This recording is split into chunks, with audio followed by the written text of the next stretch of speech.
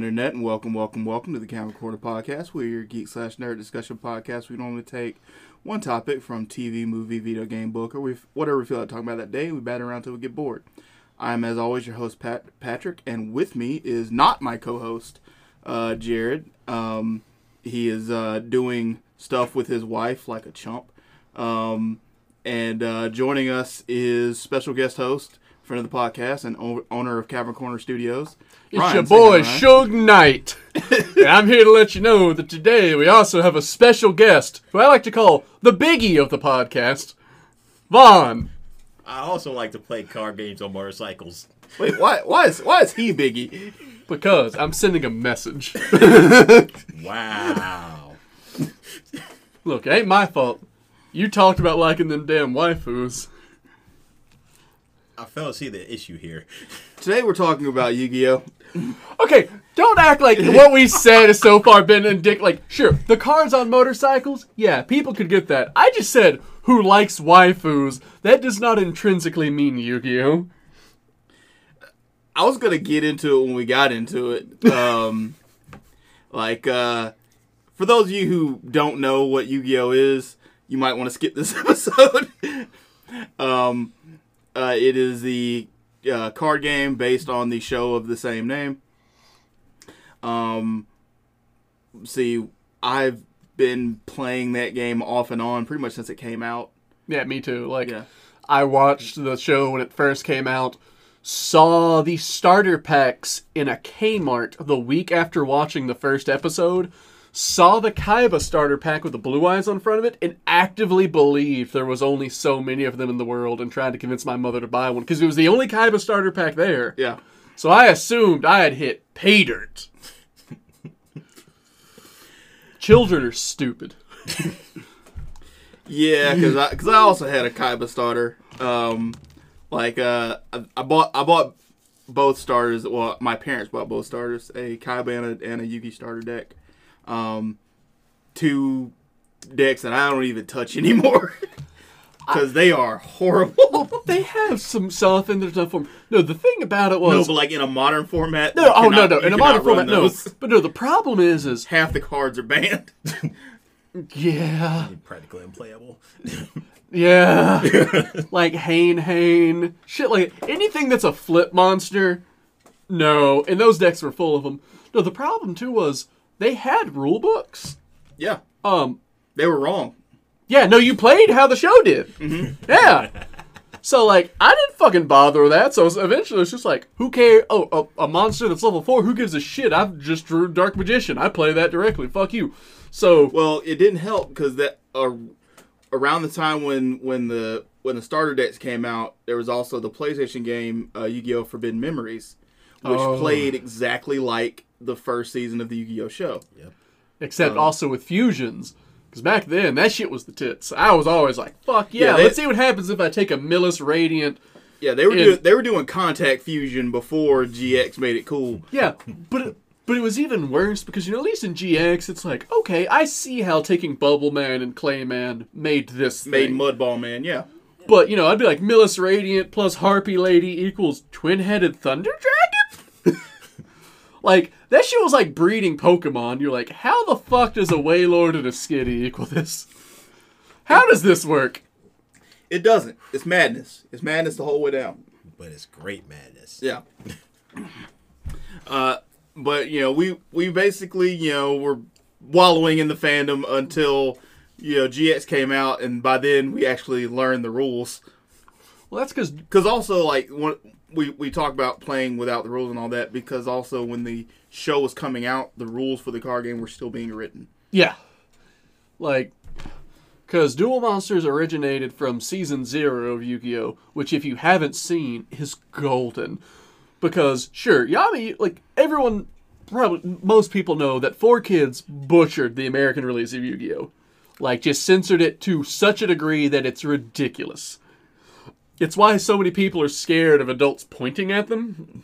Because in the Japanese anime, they had gats. Yeah. Yugi was ducking because people were pulling out the nines. But, like, in Season 0, Yami-Yugi didn't give a shit. You can pull a gun on him, and he's like, I'm about to fucking rape your soul into the Shadow Realm. Yami-Yugi dropped bodies.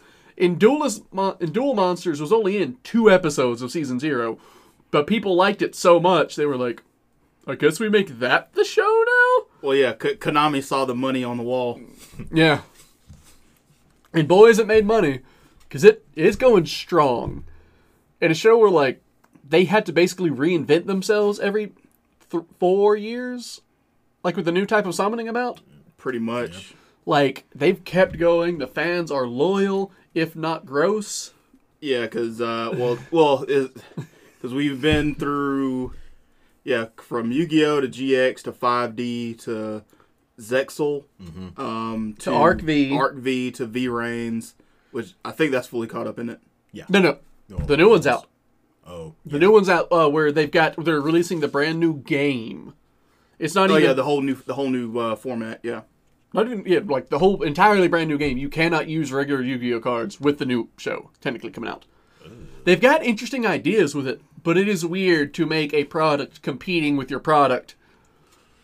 Because the number one thing for people to know about Yu-Gi-Oh! And why it is such a weird card game is unlike Magic or almost any other competitive collectible card game, you can use any card ever. Yeah. Like, there is no... Like, there is a banned list, but it gets updated, stuff gets put on and off, and it mainly changes with the metagame. Yeah, and you can use cards from the first set still, and some of them are still good. Now, they might not be effective. No. Raigeki will forever and always be effective. Yeah, and it was also banned for the longest. But what I mean is more like, there are those old cards, those like, oh, yes. 5-star 1150 attack cards. Oh yeah, one of the cards is like 7 stars. Its attack is 1850, defense 400, and you're like, well, or the card's like, here's a fusion monster with 1100 attack that requires 2 specific other shit monsters. Yeah. And then there's something like Master of Oz. Yeah, but it's also like, if you look back at like the start of Magic, a lot of those cards were stupid, and then you had cards like Black Lotus, who are still relevant and worthwhile today.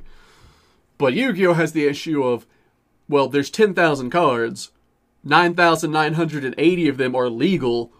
That can cause a lot of issues for formatting and keeping fans feeling like their purchases are valid. And so it's weird now for Yu-Gi-Oh! To be like, we're going to undo every card we ever did for this new game, and that's what we want y'all to play. It's like, no. It's a bold strategy, Cotton. Let's see how it works out. But that's not what this podcast is about. But that all of that whole rigmarole was to bring us around to what we were discussing today. Because one of the other kind of unique things with Yu-Gi-Oh!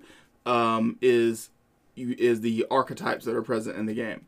Because pretty much any other card game, Magic, the Digimon card game, what's that other like Weeb card game that came out a while back? Weiss Schwartz? Yeah. No, like, oh god, I can't remember. They also came out with an anime for it. But the thing all these have in common... yeah, wait, no. Yeah, it might be it. Bakugan? No, Bakugan's the little, like, fucking That's toys. what those little toy balls. Oh, no, like, they literally, while we were all up still playing Yu-Gi-Oh! At Legion, they had just released this as a... Beat 'em on?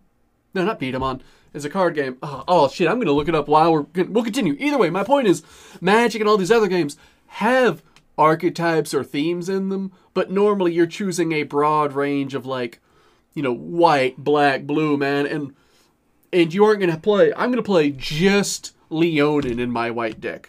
That's normally not really going to work. You can, but they don't inherently work together. Yeah, like they're not. They don't necessarily, unless they're all part of the same set. They don't necessarily feed off of each other to make your deck flow very well. Yeah. Contrasted to Yu-Gi-Oh, the archetypes are normally built with a specific playstyle in mind.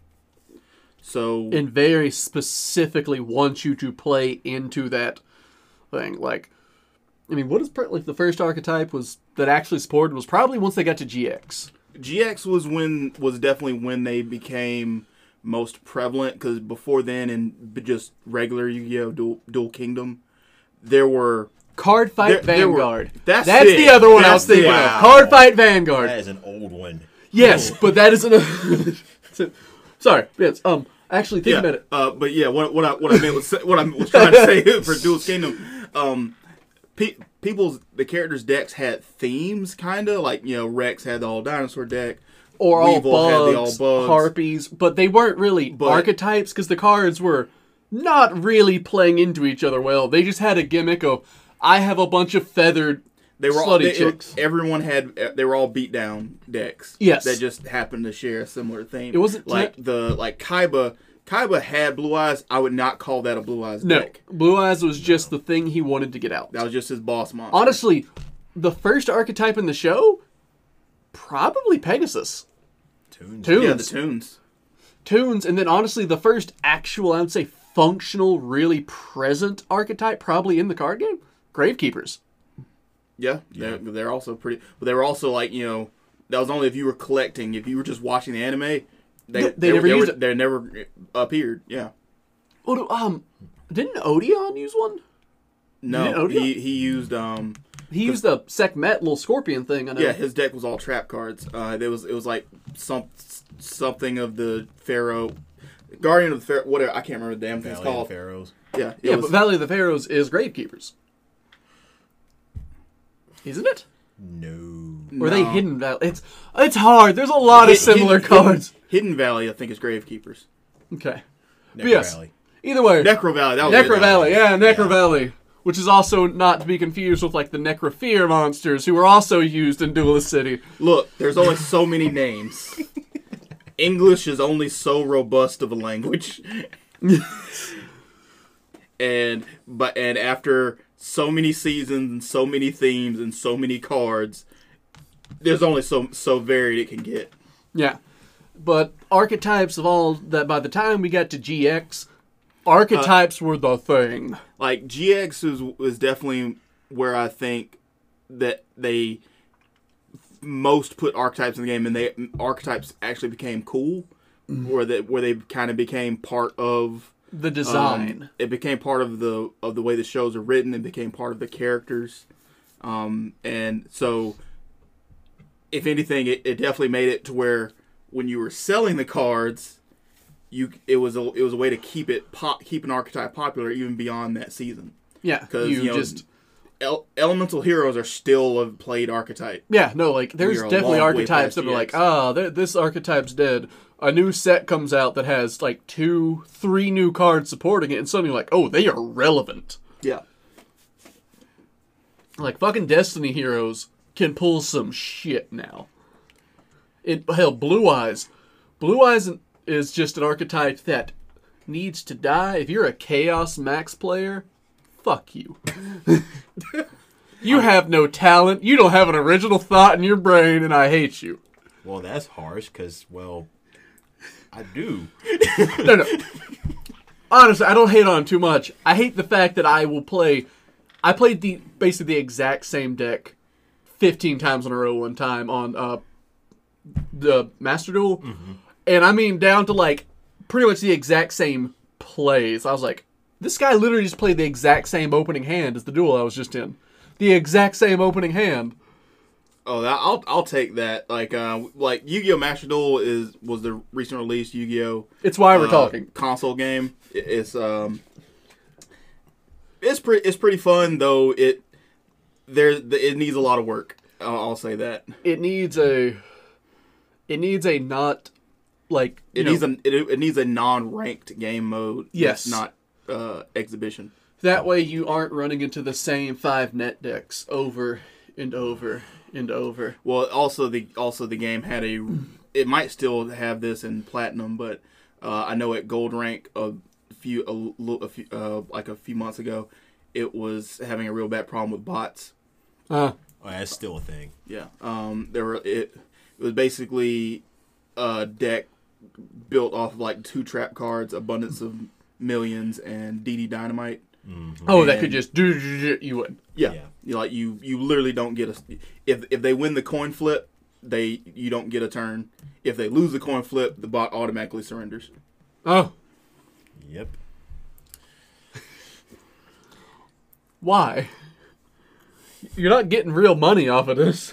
I don't know. No, like, if you could farm crypto with Master Duel, let me know. We'll stop recording this podcast and get to work. But until then, no. Yeah, I don't know why they feel the need to do that on a game that you can honestly play free. I haven't put any money into Master Duel. I put a tiny bit just to support them showing that I appreciated this game. Yeah. Same. Like, yes, back to GX. It had archetypes. It was cool. But it was still, honestly, original show. I say that because pretty much every character had an archetype to themselves. Like Jaden had the E-Heroes. Cyrus had the Viacroids. Bastion had the dinosaurs. He had one particular type of dinosaurs. Yeah. Like, no, the only thing I'll say, like, towards GX is that GX was all about fusion summoning and also still had kind of the original game's mindset in play. GX wasn't where they, what I would say, modernized the game. They started to get experimental with contact fusion later. Well, I'm not even talking about that. I'm talking about, like, when 5Ds came out. Well, I more meant, like, because you can see an easy evolution from contact fusion to synchro. Yes. Oh, no, I'm not talking about synchro summoning. I'm saying the designing of archetypes in mind of, like, summoning more of the cards. Right. Like, archetypes, because GX definitely had a lot of archetypes that'd be like, hey, and if another thing of this kind's here, it does this, or, had some cool effects, but it wasn't... You could still easily just mishmash cards together. Like, I'm playing a water deck and just throw in some ice barrier cards, and they'd be fine. You didn't have to play into the archetypes. It was when they got to 5Ds that it was like, okay, there's no reason really to play Black Wings just thrown into another random deck. Black Wings support Black Wings. Stardust support Stardust. Junk War, like, that's when they really modernized archetypes and really built everything going forward as we're playing to archetypes. GX is where they cemented the idea of it, but you still also had cards that were just released that weren't meant to be an archetype. They were just cards released. You don't really get that now. Yeah. Well, now also to your point, I would point out that's not to say that you have to play archetypes to play the game. There are plenty of other strategies. There are plenty of people that make burn decks that don't fall into archetypes, or mill decks that don't fall into archetypes. But it's still clearly where the game's design is now. Yeah, that's definitely where they're pushing it. Because it does make the game easier to balance with the entire 10,000 card roster if they know that we can put out this card effect that if it just said, oh, it deals 4,000 damage, but only if you have 5 cards of this archetype on the field, that's manageable. If you had a card that says it deals 4,000 damage if you have 5 cards on the field, then it's too much to balance against. So archetypes are also put into the game to narrow the focus and effects of cards, so they can give an archetype powerful effects without worrying that you can take 10 other random cards throughout the entire history of the game and cobble them together into an OTK. You can. You can, but it's still, the intent is there to try to prevent that. Yeah. No. You do still get some cards and archetypes that you're like, oh, this archetype seems really cool. Why does no one play it? Oh, because they banned the card that really gets it going because, Butterfly Dagger Elma exists, and if you combine the two. Yeah. Like, one of my archetypes got Tempest Mage banned. Tempest Mage used to be a card that was not all that powerful until the second wave of, cards for that archetype came out. Then it's like, oh no, you can generate too many spell counters too quick now. We cannot have this bitch exist. She just does like 400 damage per spell counter on the field. And I've easily had 50 spell counters on the field before. And then the opponent's just like, what does the opponent do? Nothing. He can do nothing. Yeah. But most strategies that make it so that your opponent literally can't play, they tend to ban those. Yeah. That's it. And that's part of why everything is so, especially now, so heavily focused on archetypes, is to try to rein that in. So they know they're releasing a new Dark Magician card. They only, for the most part, designing it have to look at all the cards that affect Dark Magicians for crazy combos. Because there's no way to beta test 10,000 cards correctly. No. That is too many computations you can do.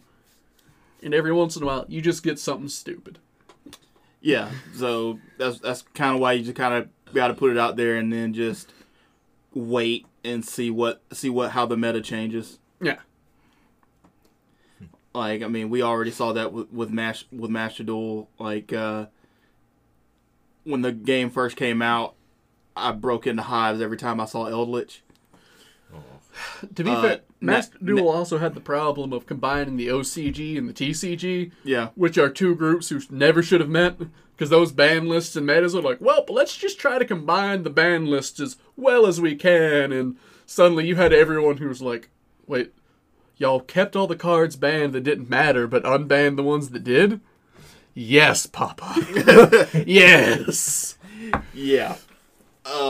But also, I would also point out that, kind of Master Duel, if you are a older school Yu-Gi-Oh player trying to get back into the game with Master Duel coming out, the game has changed.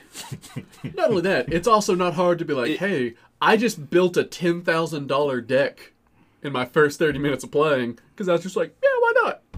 Well, yeah, it's easy that when you first start out building that super deck. What I more meant was, if you haven't played since GX, Oh yeah, no, and you're still thinking you're gonna go, oh, I'm gonna start the duel. I'm gonna play Sparkman and throw down 2 face downs. Yeah, you're gonna get beat like you were dating Floyd Mayweather. Yeah, you're then going to watch your opponent's feature film, Drivetron the movie. That's being kind.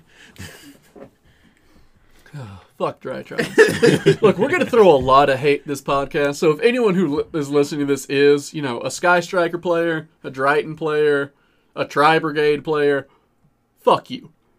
Yeah. Don't forget Zodiacs. I haven't fought any of them I've ever. only fought 2. They beat my ass. Also, I want to hate on Eldritch, but I honestly like the idea of that archetype way too much. Of just 37 trap cards and 1 monster in there. I'm like, that thing's got moxie. I'm like, that's too cool of an idea. I want to hate you, and I hate playing you. Honestly, the only decks I hate playing, because I'm one of those old school players. I hadn't really followed the game since like 5D, and even then like the beginning of 5D. So I was starting even Legacy of the Duelist, but definitely Master Duel, getting my head kicked in. And the only archetype that I just get into a frothing rage when I see it is the Dragon Maids. Really, all of the waifu decks, but mostly the Dragon Maids. And Vaughn is looking over at me with this like shit-eating grin. And like Dragon Maid is gonna be on his list. And I just want you to know, folks, I can't be held responsible for what I may do. Look, I already said before, he's Biggie. I've called Patrick Tupac on the previous one. Like, we gotta have some beef. Yeah. Oh. But anyway, so to get to the actual point of this podcast, we're like 30 minutes in. We're doing our top 5 archetypes. So I'll start off with my number 5. And also as a quantifier, these are not the archetypes we think are the best. No. If they were the ones we were trying to say were the best, we would just be saying Sky Strikers, Drytons, Tri Brigades. But fuck those archetypes. They're not fun to play or play against, and we don't think they're cool. So that's what these are. The ones we like playing, ones we don't mind playing against, or just ones we just think are cool. Yeah. Let's see. So most of my list, I typically pick archetypes based on their aesthetics, like what their theme is. Specifically, most of my list pulls from things I was interested in when I was younger. It's like cartoons or shows I watched, toys I collected, what have you. You're gonna notice robots. So my first entry is the Super Quantum archetype. That is a archetype based on the Super Sentai or Power Rangers, as it is known here in America. It's an Xyz archetype. The basic theme of the deck is you summon an Xyz, and you want to get you summon one of the super quantums, and you want to get their Xyz monsters out quickly as possible. Is typically their Zord. I didn't know this archetype existed, and I'm gonna go upstairs and make a deck for it. Yeah, you summon out their Zords. Also, their Zords combine to become a Megazord.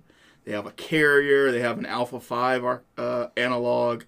Playing the deck is not necessarily the most effective deck. Oh, I don't give a damn. I'm looking at the Voltron Megazord thing, and my dick's a little hard. Like, you can look at the various Super Quantum, and you can pretty much tell what season of Power Ranger they were pulling from. Yep. Like I said, is it the most effective? No, but damn, is it fun. And, like, I've been able to get the full Xyz Megazord out a few times. And, yeah, at that point, you just kind of stomped your way to victory, because when you've fulfilled all the summoning conditions, it can't be affected by anything. So, fuck you, all you newfangled Tritron bullshits. If you get 6 or more, your opponent cannot add cards from their deck to their hand by card effects. Yeah. That is just a permanent Ash Blossom. Yeah, it is. Yeah. Which, by the way, fuck Ash Blossom, too. Nope. I'm sorry. There are some things I'll let slide, but not that one. Fuck Ash Blossom. I hope that little girl dies. Wait, she's a zombie already? Yeah. Good! She deserved whatever happened to her. It actually gets worse. Ash Blossom is actually part of an archetype. It is? Yep. Yes. Along with Haunted Bell. Yeah, I've seen the other cards. They are all just as bad as she is. Yep. She's just the most versatile. Yeah.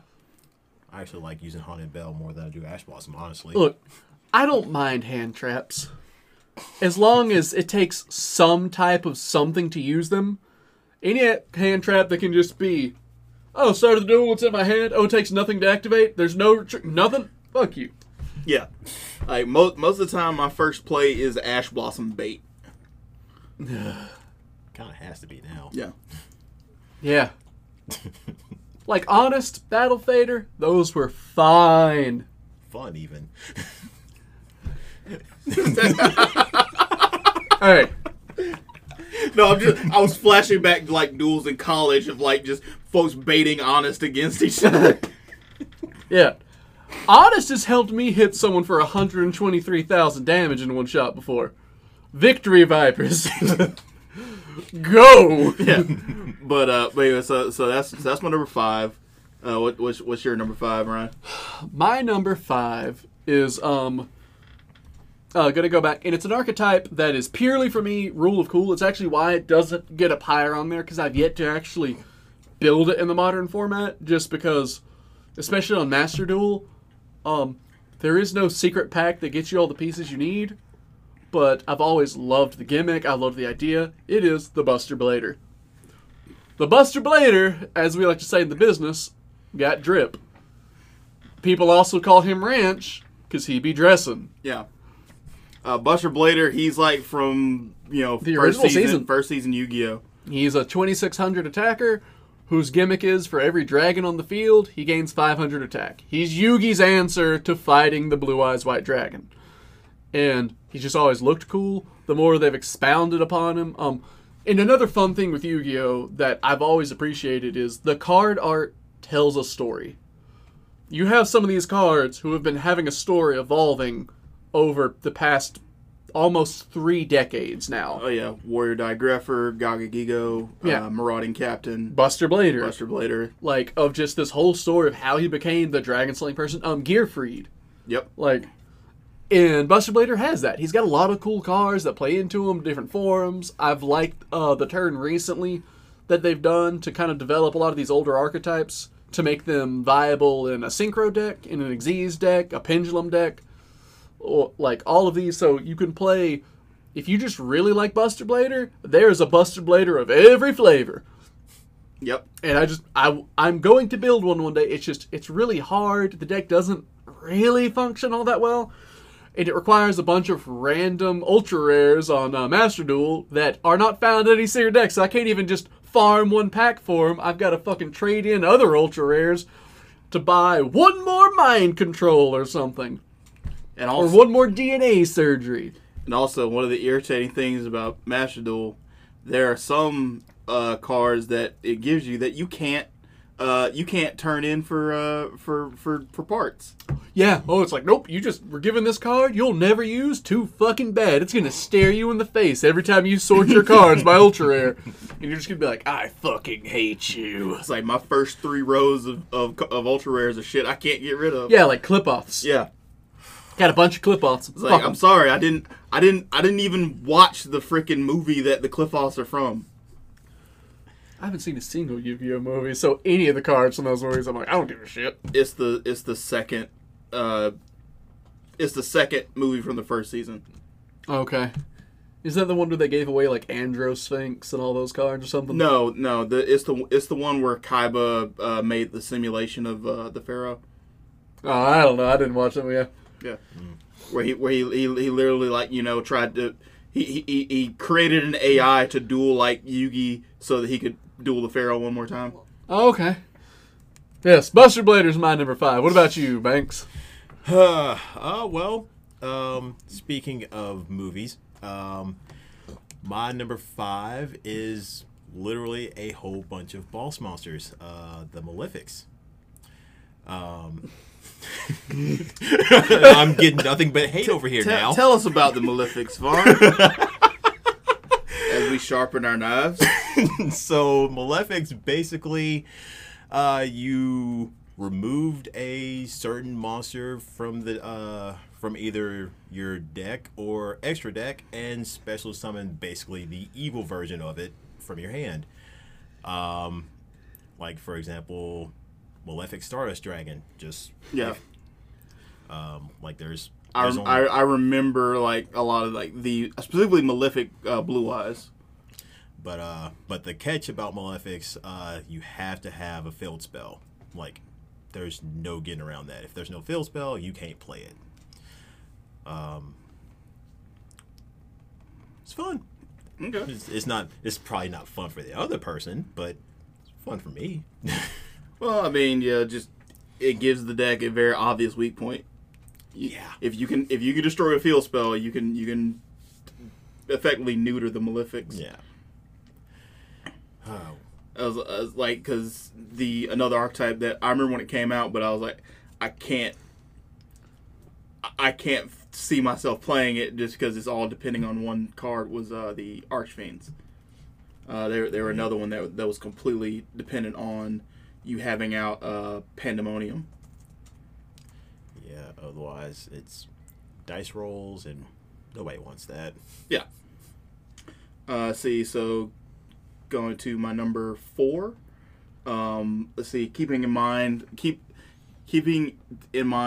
I said, the whole basing it off of things I was into when I was younger.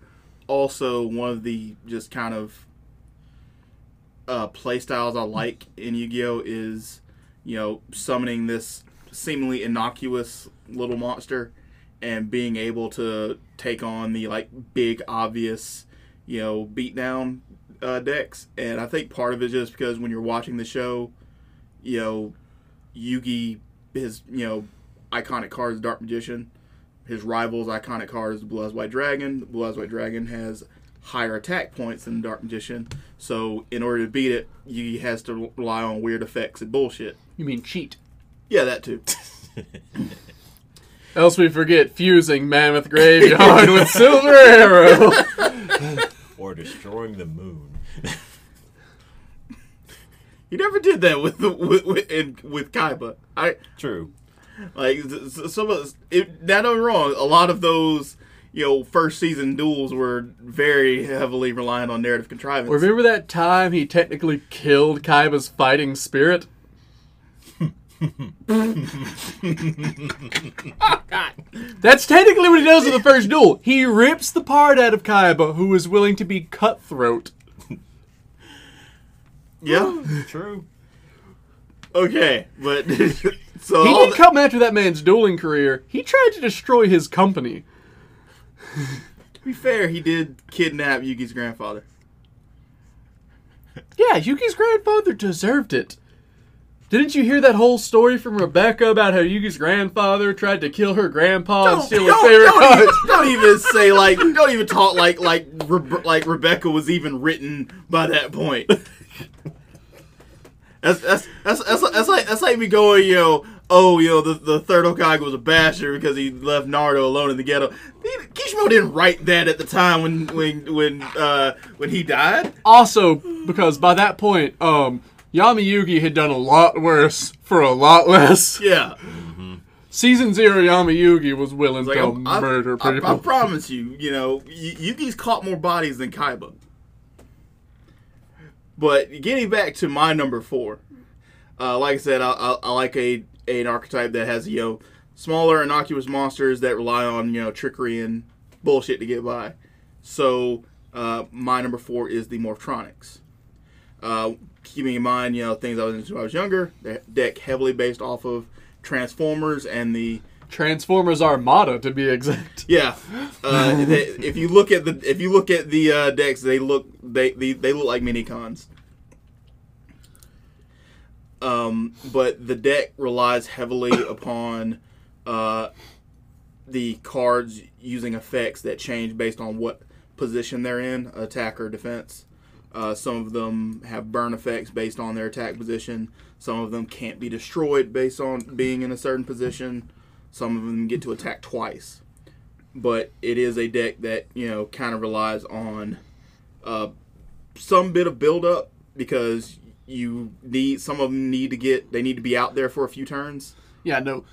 A Morphtronic deck is a lot of fun, but you have to get it going because you are not going to have anything to just summon straight out that's going to beat down someone. Yeah. It is a deck that does heavily rely on outer effects. Gadget Hauler can do damage, but you got to work for it. Well, like one of the ones that I would use was Vidion, who he's one of the strongest attack number cards in the archetype, and then you put something like Mage Armor or A Forces on him, and he becomes a demigod. and then your opponent plays Fisher and shits on your life. If someone played Fisher on me right now in Master Duel, I would surrender. Because it's happened to me. It hasn't happened to me yet. They've destroyed everything, and I don't mind that, but it's always some crazy, awesome thing. Someone fucking played Giant Hammer on me or whatever the other day and just destroyed the Smashing Ground? Smashing Ground. Or no, it's one of them. It's a hammer that does basically the same effect. Destroys the monster with the highest defense. I think that is it. No, Smashing Ground's highest attack. I can't remember what the highest defense. Yeah, there's I know which one you're talking about. Yeah, it's got a big ass hammer on it. Played that against me and just technically happened to destroy my beater because he had also buffed up his defense. And I was just like, "You're a bitch. You're a bitch." I think I actually might have even been in the damn Synchro Cart Festival. No. Just because they were using one of the loan decks that has random cards in it. Yeah. Now the archetype itself, it did get an episode in 5D where one of the protagonist characters had a Morphtronic deck. But he played it so bad. Yeah, he a lot of the archetypes, the way they are played in the show are very different than the way they are played in real life. I compare a duel in a Yu-Gi-Oh show much like pro wrestling versus an actual fight. Yes. One is for entertainment, the other's for killing people. Yeah. If you know anybody that plays E-Heroes, don't expect them to play like Jaden. Hell, just anybody that plays Yu-Gi-Oh! Don't expect them to play like Jaden. Jaden made me upset when GX first started. Oh, you mean when he just watches his opponent summon like an 1800 monster and he just summons up Avion in attack mode with nothing else? It ends his turn, and you're like, I'm loving your confidence. He did this to apply to go to dueling school. Look, there's a remedial class in every school. He was in the remedial class. True, there was a caste system in Duelist Academy, and it was clearly there because Kaiba's a petty bitch. Also, weirdly sexist. Yeah. Because like all the females were Obelisk Blues. There were no females of any other dorm. Yeah. It's also because every woman there was a 10 physically. The women weren't accepted at Duelist Academy because they played good. It's because they looked good. Yeah, but that's not something. That's the same way that the professor plays all the gear golems. That's why he got put in the school. Crowler? Yeah, Crowler. Got put in there for eye candy. Crowler? Folks, Crowler looks like the worst, transvestite. Crowler doesn't look good no matter what your sexual orientation. Yeah. Crowler is just an unattractive person, inside and out. Like if Crowler is in your strike zone, stop. Crowler Get out the game. Crowler looked like Queen Elizabeth's vagina. Real old and beat. I was really wondering where you're going with that. But let's say your number 4, Ryan. Oh, my number 4, and this is... It's a weird thing to say, because it covers technically several archetypes, but it is a general archetype. I love, and to death, level monsters. All of them. It's oddly an archetype that kind of failed. But it still gets a lot of stuff. Yeah, it's Like, still got it's- support, and it's got cool ideas, but just inherently, Like, it takes too long to get going. It was made in GX. Yeah. Or, It was made in Yu-Gi-Oh! It was made in Yu-Gi-Oh! At the very, very tail end of it. Yeah. And a lot of it was it's- released going into GX. Essentially, the theme of the level monsters were they started out little, and then as you met certain requirements, They leveled they up. started to level up and get more powerful. So you have the Silent Magicians, the Silent Swordsmen, Armed Dragons, what else? Horus Horus the Black Flame Dragon. There's another magician type. Allure Magician. Allure Magician. And like a couple of them only have like a level 4, level 8. Horus had like 13 of them. Armed. Most of the level monsters they were kind of each archetypes in and of themselves. Yes. That's why I'm putting them just level monsters in general, because you can make a mismatch of them. It won't play well, but like a lot of fun. Like I actually really liked in one of the recent festivals, they had basically just an armed dragon deck you could borrow as a loaner. Yeah. And it had, where they clearly came back, it had the original armed dragons, and then released a second version of each of those armed dragons to kind of give you double the chance to level up the cards. Mm-hmm. And the reason I mentioned, like, they were definitely released with the original show in GX. They were also an archetype that would work well in a different deck theme. Yes. Like if you could very easily throw the Silent Swordsman archetype into just a warrior deck. Yes. Listen, you couldn't play them into exactly an archetype, but you could play them into an attribute. Like, if you're playing, like, I'm going to play all light monsters and play a light monster deck, or a warrior monster deck. Yeah. You would not throw them, however, into, like, I'm going to play a Blue Eyes deck with a smattering of Armed Dragon. No, that's asking to get your ass beat. Yeah. But, like, they're fun. Like, the gimmicks are always interesting, like, having them level up. Their biggest problem definitely being that, like, each of these cards, you can only level up at least, like, unless you have the card level up, you can only level up once per turn, maybe twice. Well, also, because once they get out there and you level them up once, they become target number 1 for your opponent. Yes, because your opponent knows they cannot let Horus get to level 10. Well, you can't let him get to, like, level 8, Silent Swordsman? Yeah. Yeah, you cannot let Silent Swordsman get past level 5. Like, he's already a son of a bitch at level 5, but, you definitely don't... I don't even know what Silent Magician does. Some crazy shit. Unaffected by spell cards, I believe. Yeah, but I think her and Silent Swordsman share... No, Silent Swordsman negates a spell.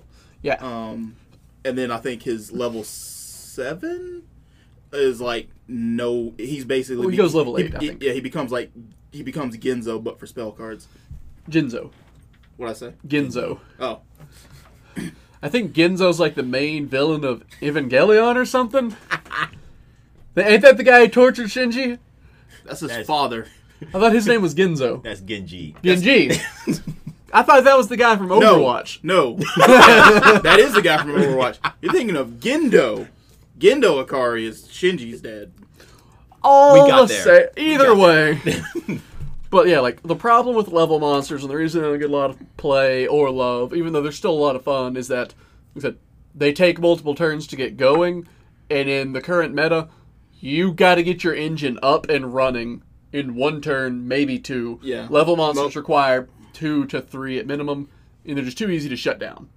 Like most of the time, the game is probably well on its way to decided by turn 4. Yes. And that's if it goes that long. I've been OTK'd in turn 3 many times.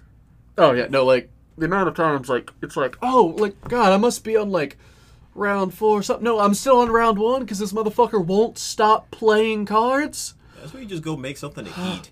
Oh, no, like, literally earlier. No, it's no, that you can't do that because you might have something in your hand that the game has to keep asking you, would you like to activate this effect? Would you like to activate? No. No. Literally earlier, Vaughn can attest, I played a guy who had just a shitty, weird stall deck. Not only did he have a shitty deck to play against, he didn't know how to play it, so he just kept taking forever. Finally got to the point where he had for sure won, and I just let the menu come up to see if I wanted to activate a card. It would not have saved me, but I just let that menu stay open until it timed me out. Just as a final petulant fuck you to this guy who was playing just a miserable game in bronze tier. I was in bronze tier because I haven't played in forever, and this guy's trying to just play a bullshit stall deck. No, like we haven't talked too much about the ranking system, but I do have one huge complaint.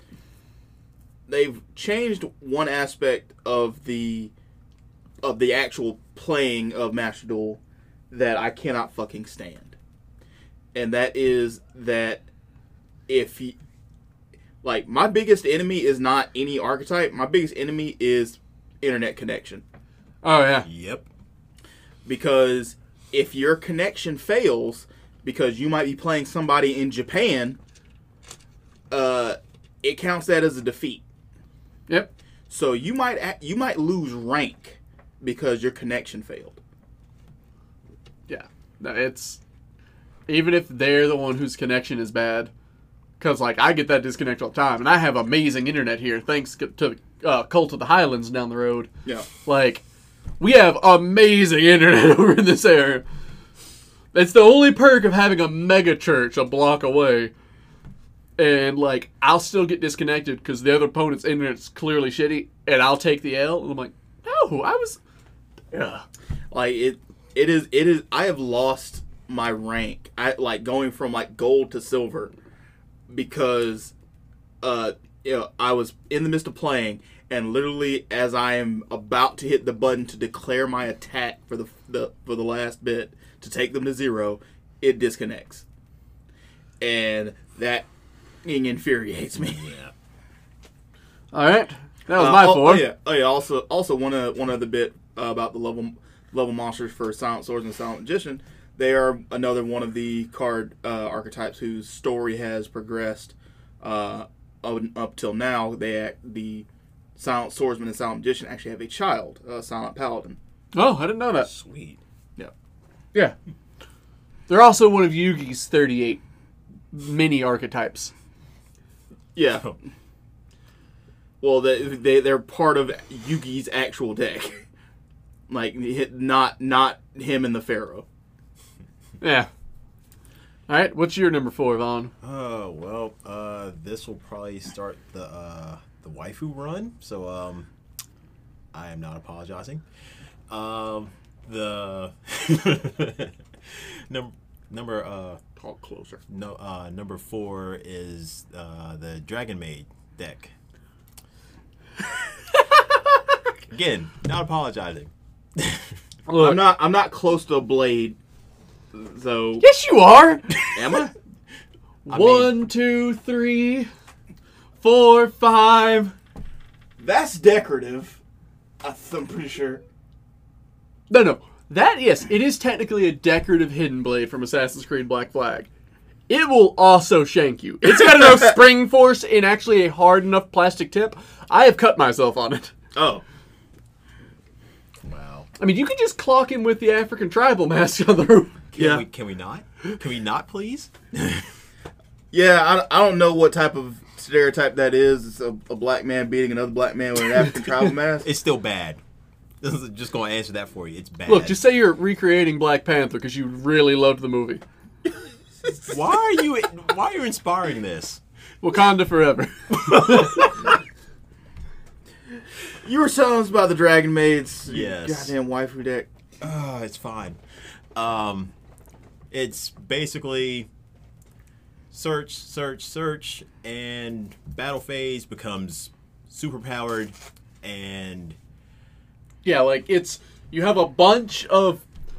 If you've read the Kobayashi's Dragon Maid manga, it's that. I've seen the show. Yeah, it's just that, and then in the battle phase, they become D&D dragons.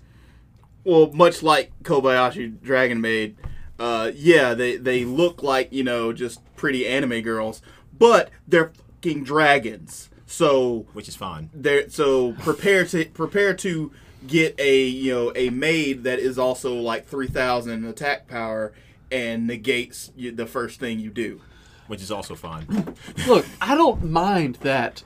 What bugs me is they're one of the archetypes that is just one monster comes out, which then exes or fusion summons into another thing, which then exes or fusion summons to another. Then that link summons into that. And I don't think the Dragon Maids have exes No, in just themselves. fusions. Just regular I fusion. thought they've got the black dragon. I thought. What is the black dragon made? Like it's a giant black dragon. Oh, Shio? Shio made? I thought that was. That's their true fusion. That's the true boss monster of that. I thought that was an exes something. Nope. No. Either way, my point stands of goddamn one monster hits the field, you're fucked. Or God help you, if you manage to kill it, it summons out something just as strong. Yes. That's the only thing I don't like, is that it's one of the decks that punishes you for not stopping it and punishes you for stopping it. Which is honestly the thing that I don't like about a lot of the more modern archetypes, is that there is no win with it. Like, even down to the point, at least Dragon Maids, if you can banish the card, it doesn't come back. It's banished. Yeah, if you can banish it, or if you tribute it, like Kaijus are a good counter, or if you bounce them, send them back to the hand. Yeah, just the cards, like the deck archetypes, like I said, that are just, oh, did you let it hit the field? You're fucked. Did you destroy it? You're fucked. Did you negate it? You're fucked. Yeah. Like, fuck those. Like I said, Patrick's hate for Dragon Maids is understandable. Most of my hate, it doesn't even come from getting beat. It's just I hit a long string of the waifu archetypes, and I cannot stand getting humiliated by someone else's beat off material. Yeah, it is not a fun experience when you know you're getting beat by a little 14-year-old kid who's probably also masturbating to the card art as he plays against you. Yeah. Okay, that just got a lot more disturbing. See, and now you're not as big of a fan of it. Well, then explain to me, Vaughn, why are they drawn that way? I can't. Yeah. Hey. It could be worse. There could be a Dance of the Vampire Bund archetype. Ugh. I mean, there is a vampire archetype. Yeah, but it's not Dance in the Vampire Bund archetype. No, I can't think of any lolly vampires that are in the game. Fraulein. Yeah, but she's actually fully clothed. Then no. Yeah. Yeah. Like, Dance of the Vampire Bund is a lolly vampire in lingerie. Yeah. Let's get back to Yu-Gi-Oh! Please. Yeah. What's your number three? I don't want to talk about one of our friends' reading habits. It's okay. We never mention him by name, but we all know. Yeah, we do. Yeah. The friend group listening to this knows who I'm talking about. And maybe one day he'll listen to it and know we've been poking fun at him the whole time. And we know you're not actually a pedophile. We just know that anyone going into your manga collection has to be forewarned that it's going to look bad. Yeah. Mm-hmm. So, we were on your number 3? No, number 4. Your number 3. My number 3, yeah. See, so my number 3, if I can open the damn Google Doc. There it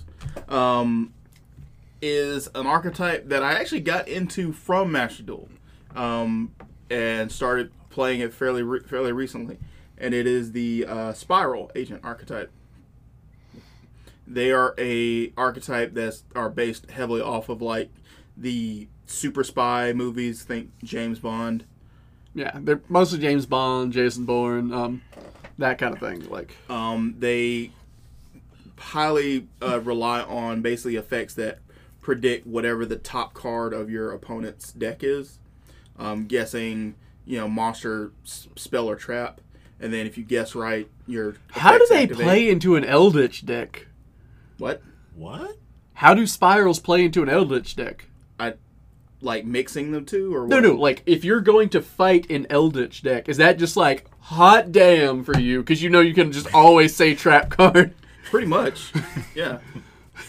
Because I just thought like that must be amazing to be like, oh, I'm getting my card effects. Your biggest risk is going to be that first turn, because you're all in their hand. They have nothing on the field yet. Is like, okay, what are they going to play? So normally my opener is playing their stealth. I'm trying to remember the name of it. It's like the spiral drone, which predicts like the next 3 cards of their deck. You can rearrange them in whatever order, and then just cheat from there. Or if you're playing somebody you know what their archetype is, like for one, I played it against Ryan, who played his entire deck was spell and traps. No, monsters and spell and monster. My bad. And so I quickly find out that my 30% quickly became a 50%, and my deck got a lot more effective. Yeah. That's how I was talking with Eldritch, because like, alright, I just went up to 100%. He's going to have 3 monsters in that entire deck. I can take getting one wrong guess. Yeah. But they have a lot of effects that allow you to either special summon them or blow up stuff on the field or bounce stuff off the field that all relies on guessing the top card. Yeah, they don't really have a big beatdown monster, right? They're just kind of swarm the field with mid-monsters and bounce. The boss of that deck is Spiral Double Agent, who's the entire archetype is based on Spiral Super Agent, who's like 1900 attack. Yeah.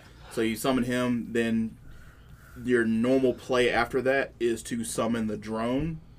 The drone, in addition to predicting the cards in the deck, in your opponent's deck, you can also tribute it, and he gains 500 attack based on the number of cards your opponent controls at that moment. Okay. And he keeps that attack bonus.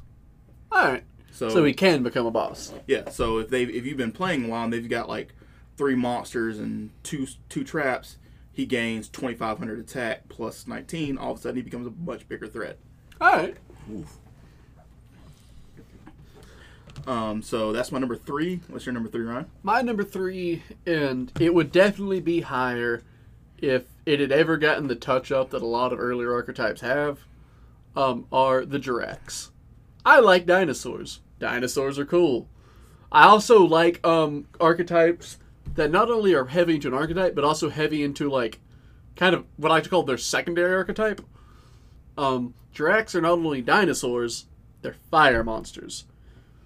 And so the deck plays heavily into both for doing effects that can affect dinosaurs or effects that can affect fire, which also opens me up to all the other archetypes that can affect dinosaurs or fire monsters.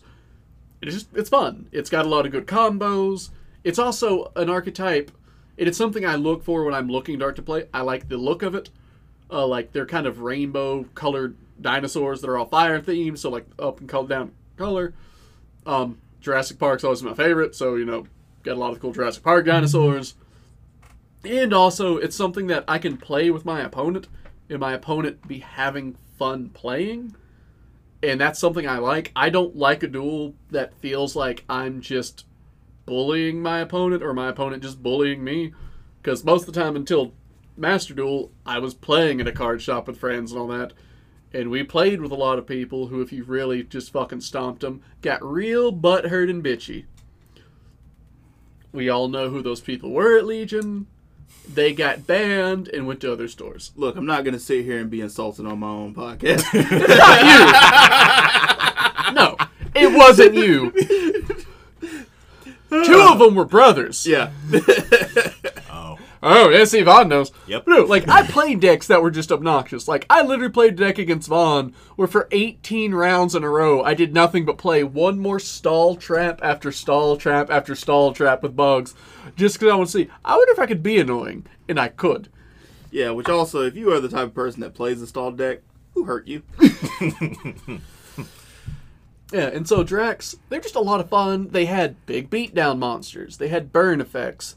They had fusions. They had synchros. They came out to the synchro, and they had stuff. They were one of the first archetypes I spent money and time actually really collecting because they all came out of the dual terminals, which gave them more kind of effect to me. Dual terminals are something they had in Japan where you could go up to a little arcade game, play the cards game digitally, play through the story of an archetype as they'd have these little the Mist Valley birds fighting with the Black Wings to stop the Necrovirus. Like, oh, these are cool. And when, depending on how well you did, you could trade in points you earned in the game for cards. Yeah. Which, that is one neat thing about Master Duel. It does have a solo mode where you can play inspired by that, yeah. The stories of the cards. And at the time, that was... Some of those stories are fucking tragic. Yeah, yes. So the world heroes got it rough. Yes. Like, at the time, trying to collect those cards, considering there were dual terminals in America. If you went to, San Diego Comic-Con, or New York Comic-Con, or places where, Konami was like, we're going to spend money to make an appearance here. Yeah. And besides that, you couldn't. So I was, like, on eBay, like, yeah, come to Papa. Yeah, needless to say, they weren't going to bring the dual terminals to the Birmingham Galleria. No, and I made that deck, had it sleeved, and then a pipe burst in my house. And all of my good decks got water damaged. Oh, no. And my Dirac deck is still intact as long as I never take them out of those really dense, form-fitting sleeves. Oh. They have melded into them and are still playable, but never can I edit that deck. Because you also can't get the sleeves I put them in anymore. So there's there. And I love them to death, and I'd want to play with them more, but unlike pretty much any of the archetypes that came out at the time, because they came out at the same time as Black Wings, the Mist Valley, the Ice Barrier, all that, they never got touched or updated afterwards. Yeah. So that's my number 3. I wish it could be higher, but it can't because they're kind of extinct. Even now, if I tried to play with Master Duel, they would get beat badly. All right. So moving on to your number 3, Vaughn. Well, my number 3 is actually something that I picked up also in Master Duel recently. Bit of a different concept, more control based. They're the Witchcrafters. They basically rely on you playing as many spell cards as possible, getting out a Witchcrafter, and then the end phase, literally getting back every Witchcrafter spell card you played, either on the field or... I've played them once, and one of the other things that the newer archetypes have taught me is that I don't like reading. Basically the meme, do Yu-Gi-Oh players actually read? Yeah, like, okay. The other problem is with a lot of these archetypes, if you don't know how they play, your opponent will just play 18 cards in a row with paragraphs of text, and you're like, I don't know what you just did or what I should be worried about. Mm-hmm. And this is why Ash Blossom helps. Fuck Ash Blossom. But it's a personal favorite for me just because, aside of being from a waifu deck, it's a control deck, which I also happen to have a... Yeah, you're a personal blue magic player. Yeah, So. yeah, it's fine. Yeah, bad person. Oh, wow, that's uncalled for. Hear that? You play blue, you're a bad person. Please do not listen to this man. As someone who's been counterspelled a few times, I tend to agree with Ryan. Wow. If your goal is to not beat me, but make sure I just don't get to play the game that I'm trying to play, you're a bad person. Guess it's a good thing that's the only deck I have. That... No. Also, Magic Crafters that aren't really that bad. Like, I played them with my Endymion deck. Their goal is there, but it's also not miserable. There are counterplays. There's a back and forth. It is not... They play a lot of cards, but they play a lot of cards, and it's like, all right, I know all of these things are going to happen. Can I counter each of these effects? They are not... No, okay, no matter what I do, these are all still going to go into effect, because even if I destroy them, I still get punished. Yeah, they're not Dragon Maids, by any means. Yeah. I was talking about Sky Strikers. Ugh, gross. Yeah. No matter what, you're fucked. Sky Strikers are another archetype based on a very specific anime. Yeah, the Sky Striker anime. It's not what it's called. No, there's straight up just Sky Striker anime now. I don't know if it was before or after, but it is there. Yeah, like Sky Striker anime. I'll look it up. I keep talking, but yes, Okay. The Witchcrafters are. They're tough, but like also like I said, like the one time I played them, They're very technical. Yeah. Like like I actually got a little bit of respect if you play Witchcrafter. Because God knows I don't want to read all that. Try to keep all them effects in my mind. well, like the only time I played against that deck was like with my Endymion deck, which also requires you to just play a fuck ton of spells. So that quickly came down to like, all right, me and Vaughn are gonna do this match 3 times. Who goes first? Because if I can go first, then every card Vaughn plays just feeds into my like engine of doom. But if he goes first and gets all his effects off, then I'm just like fuck. It becomes a battle of attrition. Yeah, it just becomes like who can get their engine, like who can make their opponent pour gasoline into their engine first. Like neither of us were bringing our own fuel. We're just like, all right, if I put my engine down, he's got to put gas in it. All right, so moving on to my number 2. My number 2 is the Machina archetype. Once again, feeding into my my childhood loves becoming my Yu-Gi-Oh loves. They're another thing that they're not technically Transformers, like they don't have full-on vehicle modes, but if you look at their designs, they do look a lot like Autobots. Oh, they're definitely they're Transformers. Yeah. They just don't transform. Yeah, they are robot people. They are Cybertronians. Yes. The archetype itself is composed of pretty much entirely Earth machine monsters. A few of the archetypes are dark machines, but there are 2 ways you can play it. One relies heavily on 3 monsters: Commander Covington, Machina. God dang it! Machina Defender and Machina Sniper. No, Machina Soldier, Machina Sniper. I don't play that archetype. That one. I play Machina Fortress, which is like a 7-star, 7-star 2500 that can special summon himself. Sorry, I know this is derailing the podcast. Facebook just sent me a meme that is only on point for this. Oh God. It's Jimmy from South Park dressed up as Yu-Gi-Oh! Going, it's time to do. Oh my God, we should put that in the footnotes of the episode.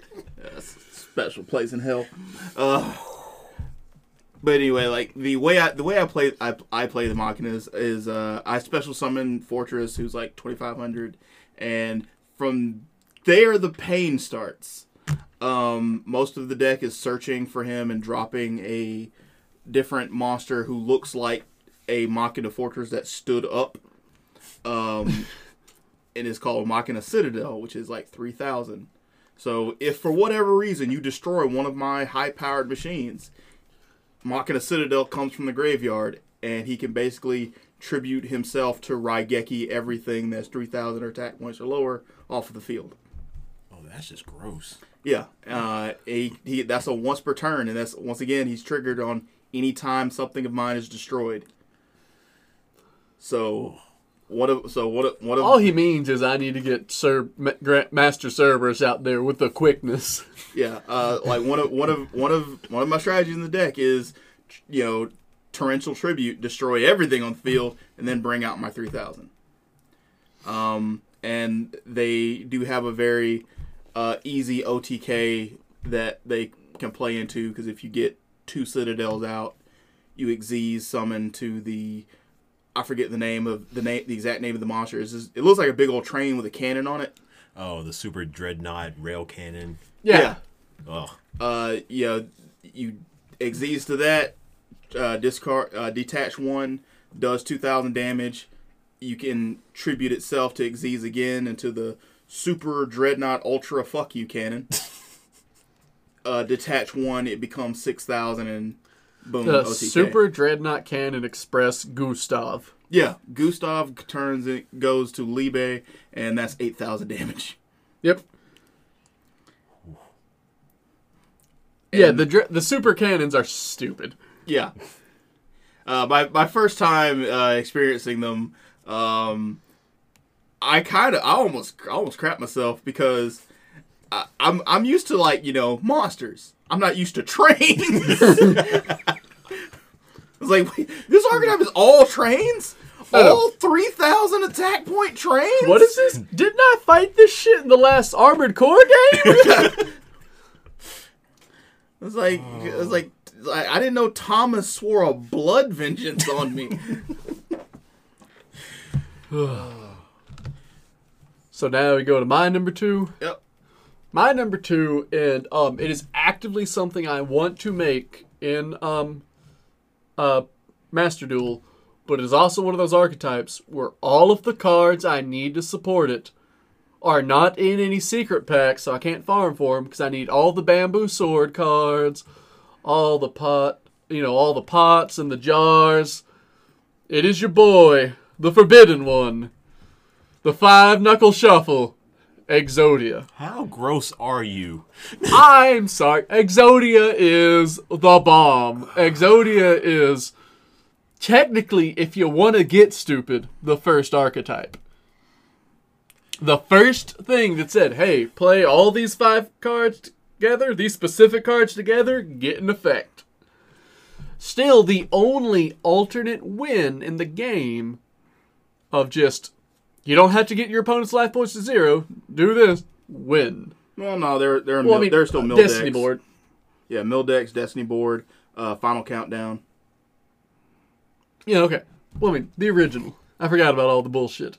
You had a Final Countdown deck. I know, and it sucked. Yeah. Look, the only also one that has stayed relevant, like Exodia, has always been good. Yeah. And it's always stayed good. At this point, if I'm playing Master Duel and my opponent's first move is playing, was it Royal Magical Library? Mm-hmm. I know I can just kind of scroll TikTok for the next 10 minutes, because he's going to be cycling through his entire deck to get Exodia. Or he's going to fuck up, misplay, and quit. Yep. Either way, the duel is out of my hands.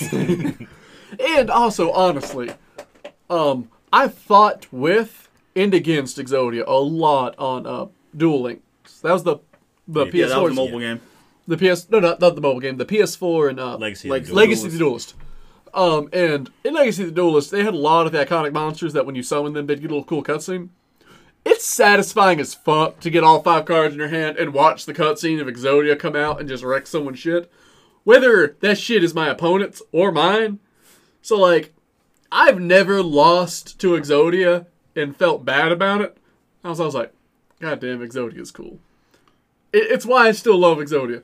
Even though you got to do I haven't seen his animation in Legacy of the Duelist.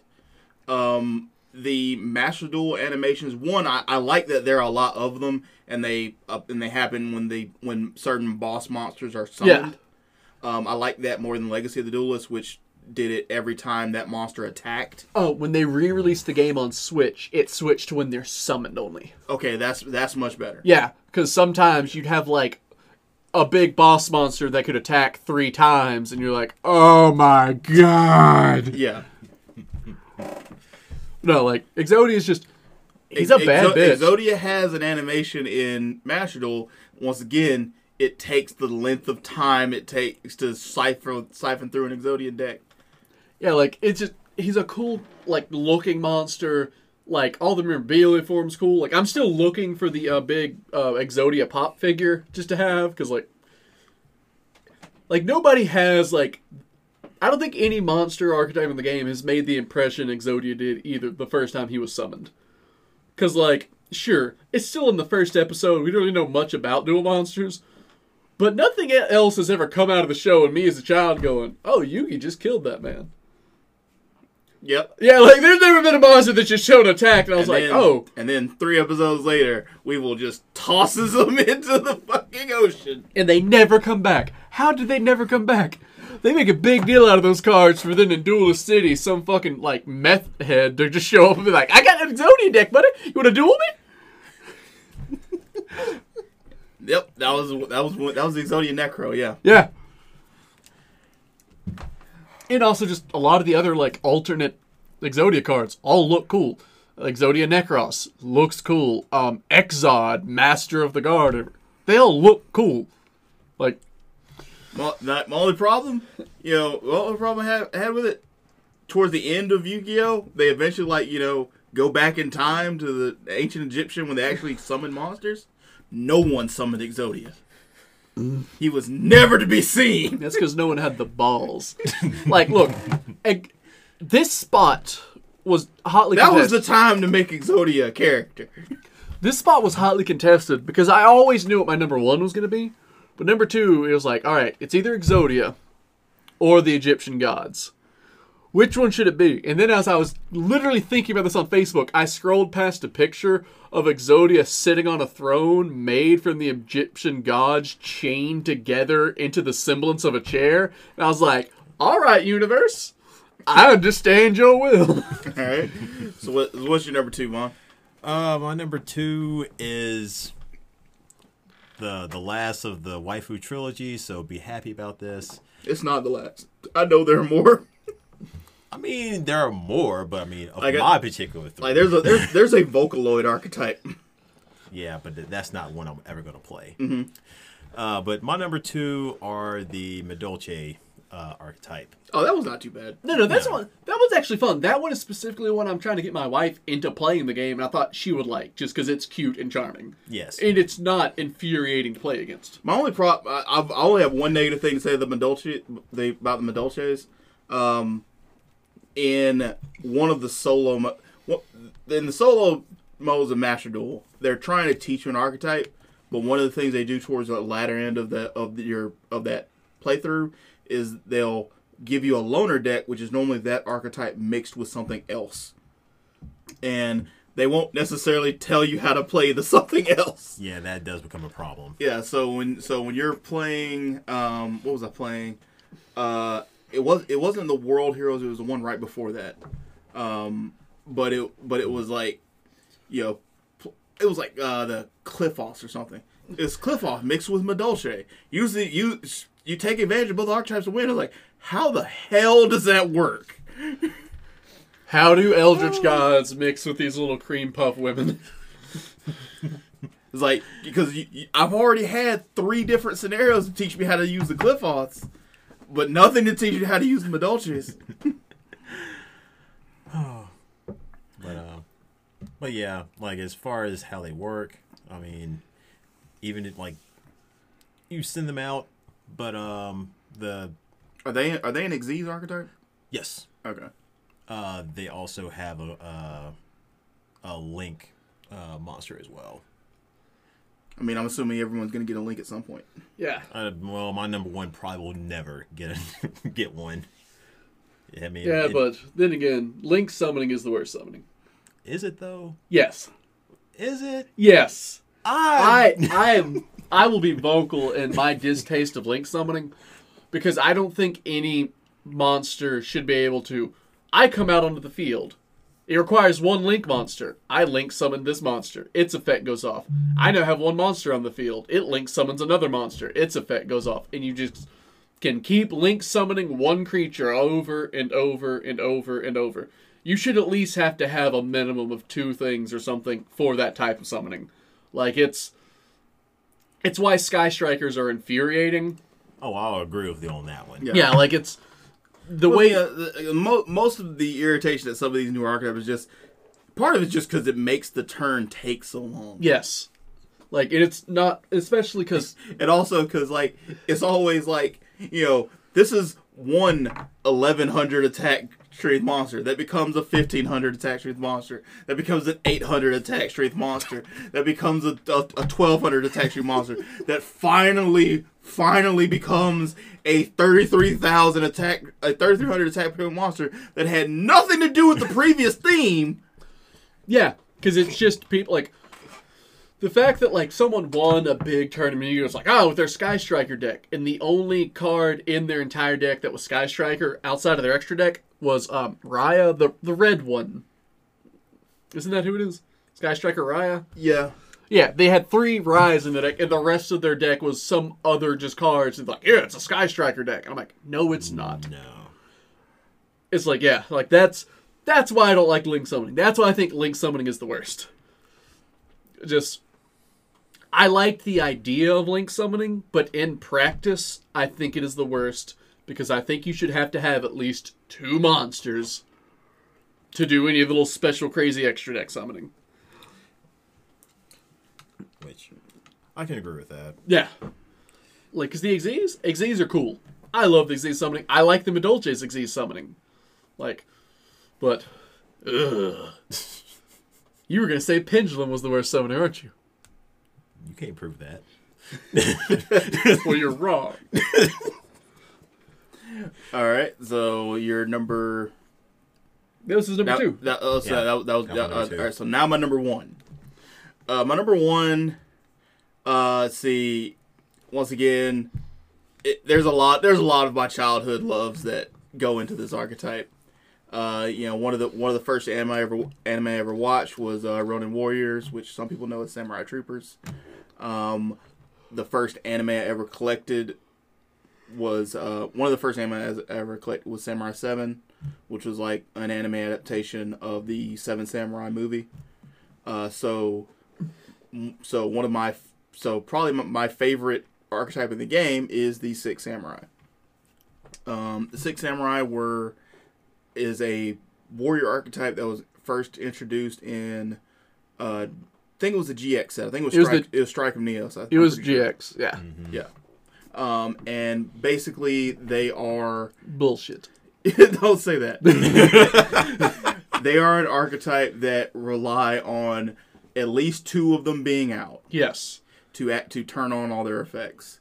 And each Six Samurai has a unique effect. Going either from monster destruction to face down monster destruction, spell and trap negation, and then they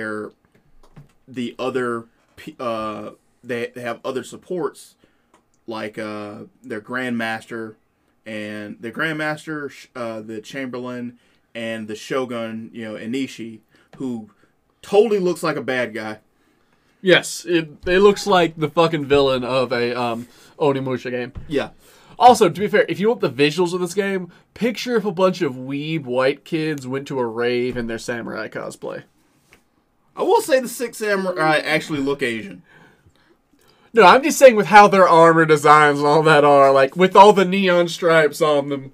Yeah, they do look very, Neo Tokyo Samurai. Like, and they've gotten so many other, like, semi-archetypes off them. Because because by now, I'm assuming they were very popular. Yes. They kept getting supported. Now there's like the Super Six Samurai, the Secret Six Samurai. There's the Legendary Six Samurai, which are the generation of Six Samurai before the main group. And which, once again, with the cards telling the story, with the first set, there were a bunch of, extra Six Samurai, not true Six Samurai, but parts of that archetype. And you can see where the legendaries became those support cards. That's how you started to learn, like, Grandmaster of the Six Samurai was actually Kizan, because he was the light samurai before Zanji. Then there are the Secret Six Samurai, who are basically the ninjas serving under Shien. Yeah, they are the waifus of the Six Samurai set. Yeah.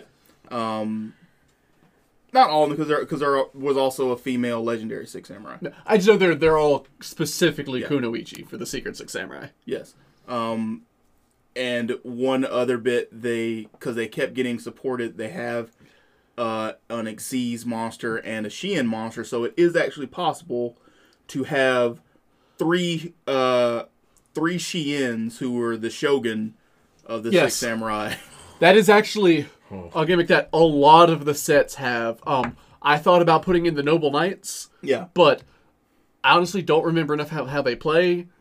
But like Arthur, they all key off of the Noble Arms. Yeah, and Arthur has a Xyz, a Synchro, and a Link now. Yeah. And it gets weird because it almost seems like they tried to base the other versions of Shien off of Shien in different stages of his life. So it looks like Shien is aging backwards. Because his first form, his just regular effect monster, it's the one in like the big, Oyuroi armor on the throne. Look, he's just Asian Benjamin Button. With glowing red eyes. Because again, the Six Samurai clearly are drawn and, in all the artwork, they're depicted to be, okay, they're heroes. Shien looks like a villain. He's Nobunaga. Yeah. Like, he looks like every bad guy design of Nobunaga you can find from anime. Yeah, this is clearly after Nobunaga became evil by worshipping Jesus. Is that how that worked? That is how, when they demonized Nobunaga... Nobunaga converted to Christianity so that the Dutch would give him cannons. Oh, yeah, and so that's when they started kind of demonizing him and lower making bad guys because of that, which is weird. That is about 40% of what I know of Japanese history because of anime and video games. Yep. We're all better for it. All right, so you're number one, Ryan. My number one, I already mentioned one of the contenders because I had several contenders for this. The contenders were the Egyptian gods, the Noble Knights, or the Insectors.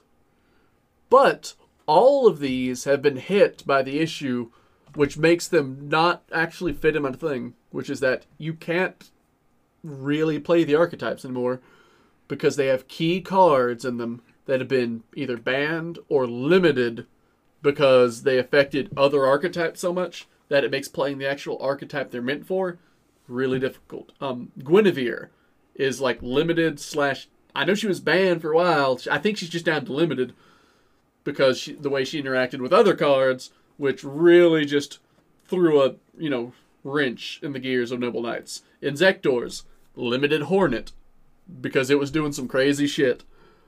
So those all took it out. The Egyptian gods, I don't even know if they are legal right now. They are. They are? Okay. Yeah, they're just also not good because it takes so much to get them out. It finally brought me back to the archetype that I've always loved, even back from before they had archetypes. Which, one thing I will say, they're actually viable, is just playing all three gods in the same deck is kind of hard. Yeah, no, if I was going to do anything, it'd be a Slifer deck. Yeah, you can make a Slifer or an Obelisk or a Ra deck. The problem is, Slifer's also the weakest. Yeah, but he's also the easiest to use. Yeah, but the problem is there's too many decks that could just shut his shit down. Also, one of the just bad things about the Egyptian gods in the show are a lot stronger than the Egyptian gods are in the game. In the show, you can't just play Fisher and kill a god. No, you can in the game. Yes, I am Slifer, the Sky Dragon. I fell into a crack in the ground. Yeah. But so all of those, I fell back to the thing I always enjoyed with originally playing that is I've always loved the design of the spellcasters. Because something they go through a lot of the archetypes, a lot of the fiend monsters have the same kind of design as Summon Skull. A lot of the dragons have a similar look to Red Eyes and Blue Eyes. The warriors, a lot of them all look like Gaia. Well, that's good. Most of them are drawn by the same guy. Yeah, I'm saying that's just to sell the point of if you like a look of things going forward. the Dark Magician and everything spawned off from him, I have always had a big love for. And that eventually spawned into the love of when they introduced a gimmick called spell counters, which were, certain cards. Every time you played a spell, you could play a spell counter. You could use spell counters to trigger stuff, including just one of my favorite cards in the game, Breaker, the Magical Warrior. I really dig Breaker. He looks like Dark Magician, but a warrior. I've always liked someone who can do a bit of Stabra and a bit of Kadabra. And that all evolved into a dude named Endymion. And the magical citadel of Endymion. And I was like, this is a cool gimmick. And I played a bit of it, had a deck that actually worked. That's when I played with Tempest Mage, Arcanite Mage, a lot of those right there in the start of the 5Ds era that used spell counters. But then I dropped out of the game for a long while and came back in. And when I played Legacy of the Duelist, I basically tried to play through each season with a deck or archetype that fit that season. And when I finally was getting done and I got to the last season on the Switch, and I was like, all right, what's an archetype that came out in this season? And I was looking through them for the pendulum summons and all that, and I was like, Endymion? You mean that, what? Did they release new Endymion cards? And then I went down a rabbit hole that had me coming out going, a whole new world. And so, yes, my favorite archetype, hands down, bar none, because it builds on my entire history of playing this game, is the Pendulum Endymion archetype. A lot of people hate pendulum summoning. Yep. And I understand why, kind of. It's because they're weaker men. They're lesser people. If people. It's all right. It's okay. We forgive you. We, the people sitting on our pedestal of pendulum summoning, are benevolent gods. And mostly I'm just trying to egg on Vaughn right now, who's flipping me the bird. I don't even necessarily hate them. I just don't use it because it's too complicated for me. I like pendulum summoning. I play Yu-Gi-Oh! Very smooth brain. Yeah, me summon big beat stick. Hit you with stick. Yeah. You playing them swamp and mountain guard type decks. Like, I got a card. I play with this card, it make it hit harder. I hit you with nuts. Endymion. That's why I attack you the number of times that comes after 2. I like that Endymion plays into pendulum summoning, and I like the pendulum effect, the idea of it, but the best pendulum decks don't use pendulum summonings. They just use monsters being able to play to spell cards, and I like that flavor. I like that the entire gimmick of the Endymion deck is all of the cards, whether it's the old original cards that had spell counters, or the new ones, which I like that they updated a lot of new ones. There's Breaker the Magical Warrior, which for one spell counter can destroy a spell or trap, and he also gains 300 attack. He can hold a maximum of 1 spell counter. And then there's Breaker, the Dark Magical Warrior, who if he's pendulum summoned, gets 3 spell counters, can still destroy 1 spell or trap, and gains 400 attack per each. And I've had a Breaker who by the end of the duel had 23 spell counters on him just because I was like, let's get stupid. And I did. And so the whole deck, I like that it plays into my entire love of the aesthetic that I've always liked through the games, the fun of playing the spell cards, the different ways it does it. It has ways to negate, any type of spell or trap, any type of monster. It has ways to fight pretty much anything in the game without also just making feel like, haha, I drew 1 card in my hand and now you're fucked because I was able to spawn this and this and this. I like that each time I draw a hand, it is a puzzle.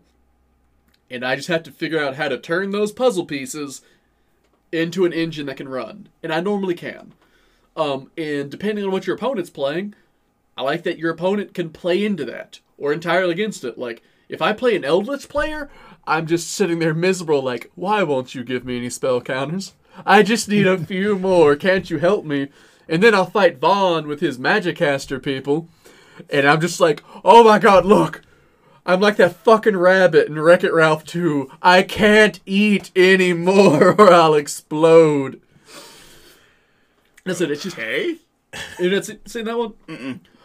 It's used in the trailer. There's like Wreck-It Ralph like goes into a little like phone game for kids where the bunny gets pancakes, the little baby chick gets milkshakes, and so they come out with like 500 stacks of pancakes, keeps overfeeding them until like the last one makes the little bunny gurgle because he's swollen and bloated. Then it pans out to the little like 3-year-old sitting in the car seat watching, and you see a flash and hear a loud pop, and the girl goes. Oh, that's where that meme Yes. comes from. Like so, like I'm gushing about it. But, like it's a lot of fun to play. The fact that it is a pendulum archetype plays into it because each of the pendulum monsters you play into the pendulum zone also can build spell counters and also build spell counters onto the other cards that have it. So everything in the deck works together to build on itself in some way. And I like the fact that I'm never going for the same play over and over again. I'm able to adapt and go, okay, what do I need to do? What can I do? And still always feel like I'm playing something while also playing a deck that visually looks cool. Because a problem you can have in Yu-Gi-Oh! Has been like, well, yeah, you know what the coolest deck to play right now is? The fucking Dreadnought Rail Cannon deck, where all it is trains, trains, and more trains. Or, here's the Drytons. What are they? Vague angular shapes. What's that? I'm going to play Utopia. Does Utopia look good? Some of them. That won't matter. You're only going to see that sumbitch for 2 seconds before it summons up another Utopia, then another one, and another one, and another one, and another one. Because it's like herpes. It just never goes away. I like the fact that, y'all have played my Endymion decks. I don't think there's any singular card in that deck that if it hits the field, y'all are just like, ugh, fuck you for playing. There's one. What? Your freaking, like, Master of Endymion, like, boss monster. He's a good one, but he's not bullshit. He's not overpowered. Yeah, that's, like, nothing is like that. All the cards play into each other. I like a deck that plays into itself well, and at the end of the day, I can have an entire deck of nothing but something like, my building block for it was, I want every single card in this deck to either add spell counters or be able to hold spell counters. And it does. Or a deck that just every single card says something Endymion. I like to play an archetype that is an archetype and not, I'll take 2 cards from here and then 30 other cards from this other thing and that's the archetype. No, that's bullshit. Yeah. If you're going to say you're playing an archetype, play the archetype. And the Endymion archetype is playing that archetype without being a negative play experience for my opponent. Unless I get a really good starting hand. And then I make no apologies for what happens. All right. So you're number 1, Vaughn.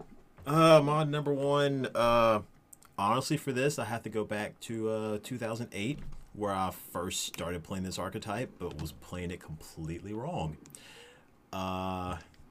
It's the Black Wings, and they are fun because they rely on speed, and more speed. Yeah.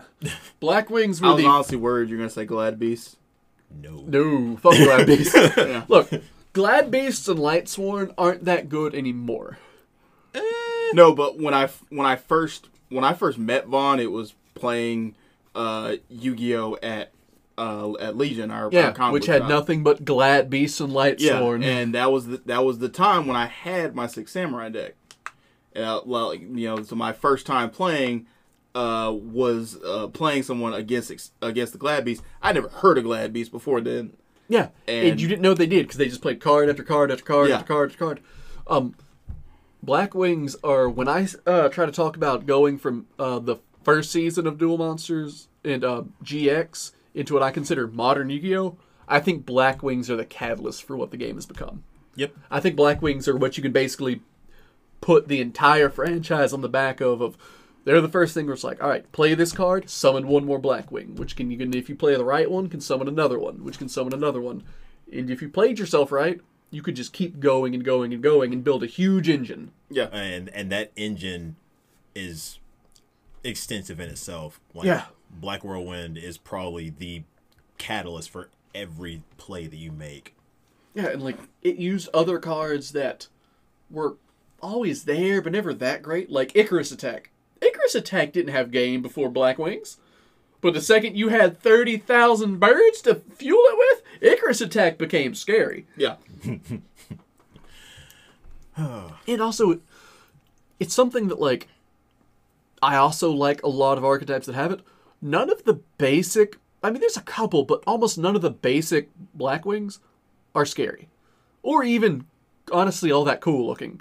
Well, Like, I mean, there's one. I mean, they're good. They're decent. I'm not saying the same, but, like, most of them are just, hey, like Boar of the Spear is pretty nice. Yeah. It looks alright, but, like, what's in the North Wind? That's just a seagull.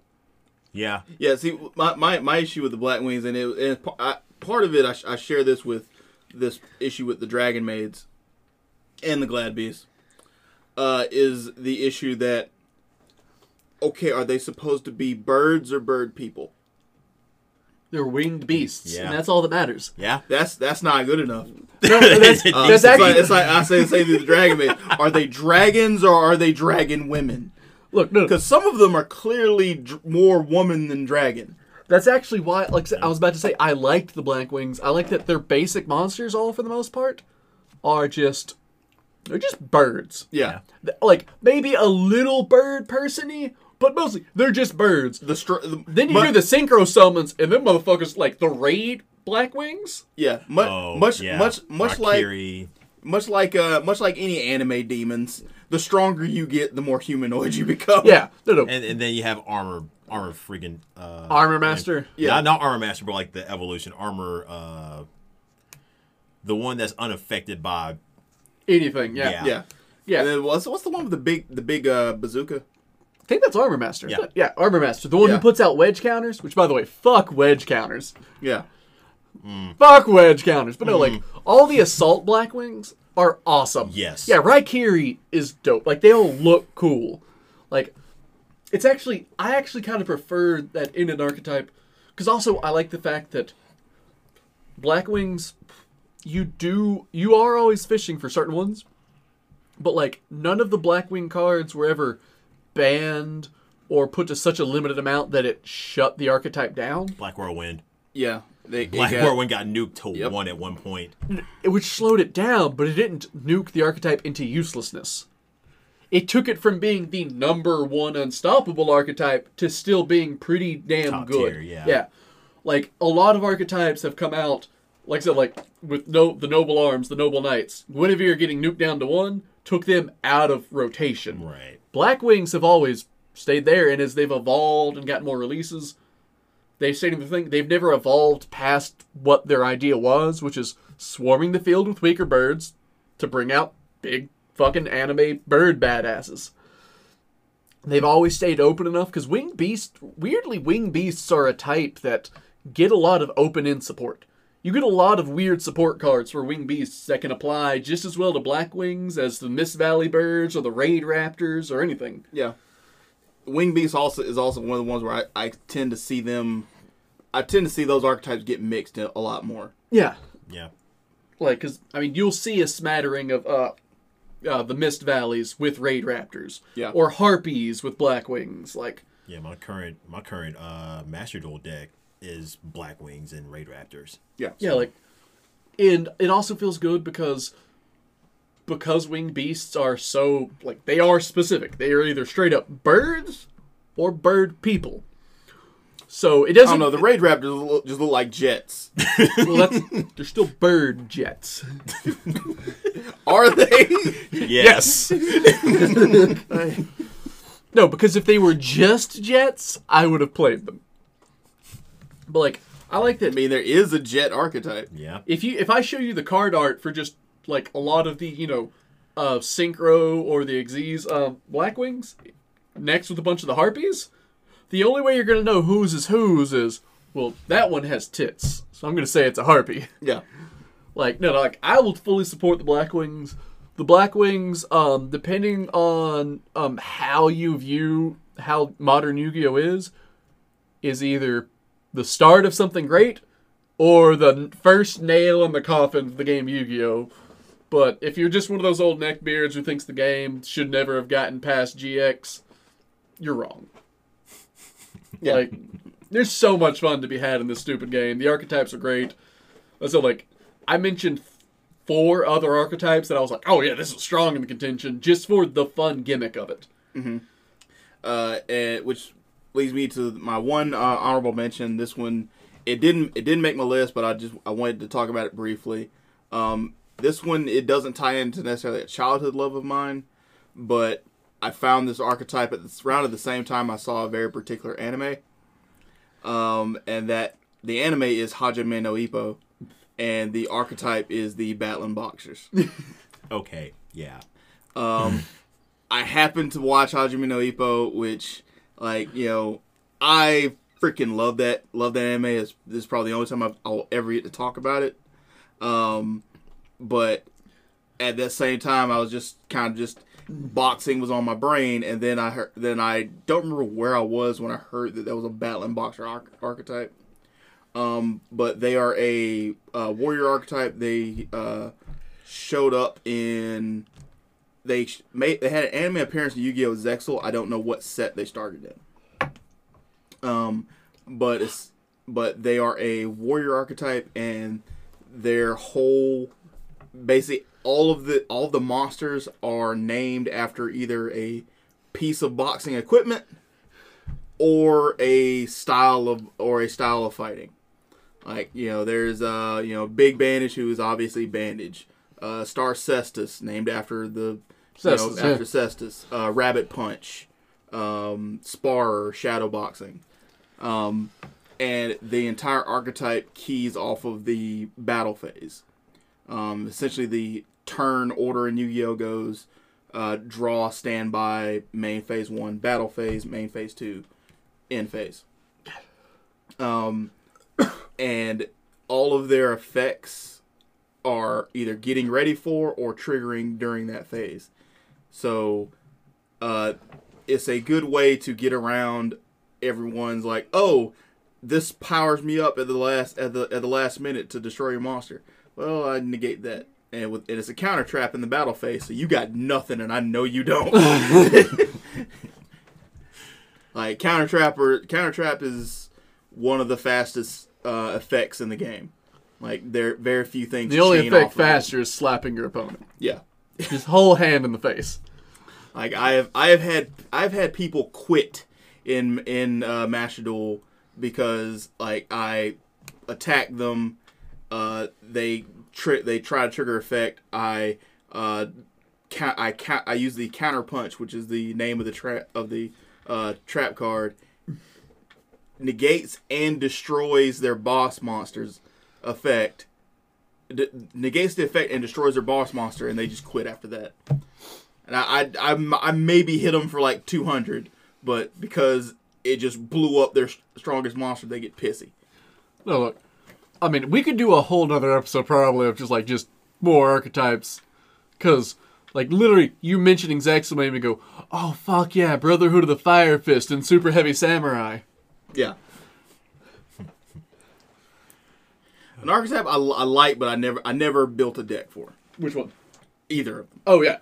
The Super Heavy Samurai is such a unique archetype.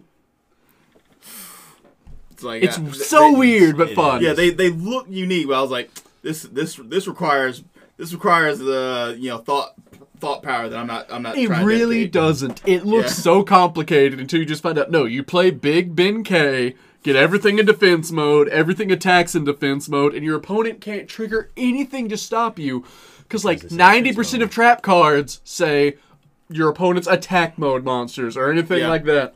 Like Mirror Force, Lightning Storm, they all specifically say or, attack mode. Funny enough, the amount of cards that say, like, oh, doubles a monster's defense or something. Like, there's several of those that are just obscene with the Super Heavy Samurai. And all from the bumbling joke character of a season. Because Gone Strong is the joke character of that season. Really? Yeah. I never saw Zexal, so I didn't know. I haven't either. I just played through it in the Switch version actually had the updated story to play through it. Mm-hmm. He is the, like, Joey Wheeler, what's his name? The little fucking blue-haired boy from GX. Cyrus, yeah. He's the bumbling, like, sidekick friend to the main character who's like, yeah, I'm proficient at the game, but anytime there's a big badass, I'ma lose to him, so that then the main character can come in and beat him. I don't appreciate this Joey slander. Really? Seriously, the writer of the show said Joey is easily the best duelist. He's wrong. Well, yeah, because Joey doesn't have magical bullshit. Like he had to play with garbage. Yeah, Joey's the luckiest duelist, because Joey always comes out with alright, I'm going to come out with something that literally requires me to flip a coin or roll a dice and hope I win. Hey, I won! Yeah. But No. it worked. If Yugi's got enough connections to get whatever the fuck cards he wants from his grandpa, Joey has the connections, because there ain't no way, Grandpa Milk would be like, no, I won't give you cards, and Joey would be like, listen here, old man. There is no way you can't say that I am not at least 40% responsible for you not being a soulless husk right now. Give me the goddamn Red Eyes Darkness Metal Dragon. Well, you totally can, because remember Joey was Yugi's bully. Mm. Yeah. Was Yeah. he? Joey and Tristan were bullies, before they eventually befriended Yugi. Oh, yeah. Because Yugi taught them how to play duel monsters. Grandpa would probably give it to Taya because Grandpa's a perv. Yeah. Grandpa tried to give it to Taya. Yeah. Let's see, but To be fair, though, Taya need to be locked up, because that girl is into young boys. yeah, she has a type. Or does she? Because she was really more for the Pharaoh. The Pharaoh was like 2 feet taller than Yugi. True, the Pharaoh was a grown-ass man inside a little boy. The Pharaoh might have been a Catholic priest. Pharaoh was a grown ass black man. That was an Egyptian Pharaoh. I don't know what you mean. Egyptian people can't be black. I've seen the movie Egyptian Gods. Was that it? Yeah, that documentary.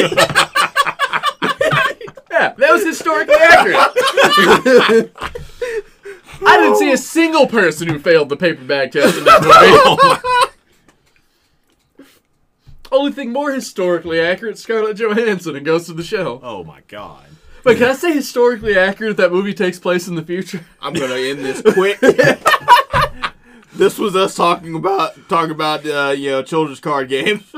I was your host Patrick, co-host Ryan. Say bye, Ryan. Kaiba did nothing wrong. Special guest host Vaughn. Say bye, Vaughn. Bye. You can find our podcast literally anywhere. Just type in Cavern Corner Podcast, which should be the first thing that comes up. Which is the only thing that comes up. I have guaranteed it. Give us a like, give us a comment, give us a follow. Let us know what your favorite Yu-Gi-Oh archetype was, or hell, tell us that we should grow up and play Magic instead.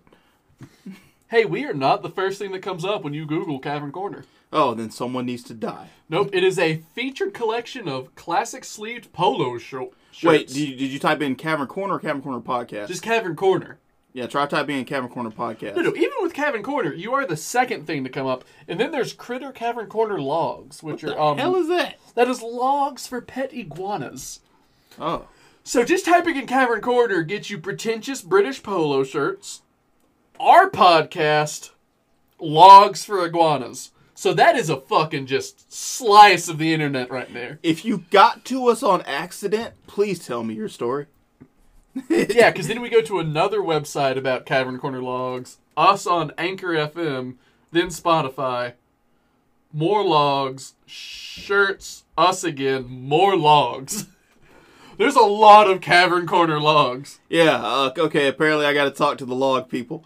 Oh, and they're all cut to fit into a quarter of a cage. That's why they're Cavern Corner. They're all cut literally with a 90-degree angle in the back. Do they have cave? Yeah, they're like a round log that's Okay. hollowed out that you can slide into the corner of an aquarium, terrarium, or something. I'm okay with that. That's something lizards need. They need a good hiding spot. Yeah. But anyway, we will finally end this. See you next time.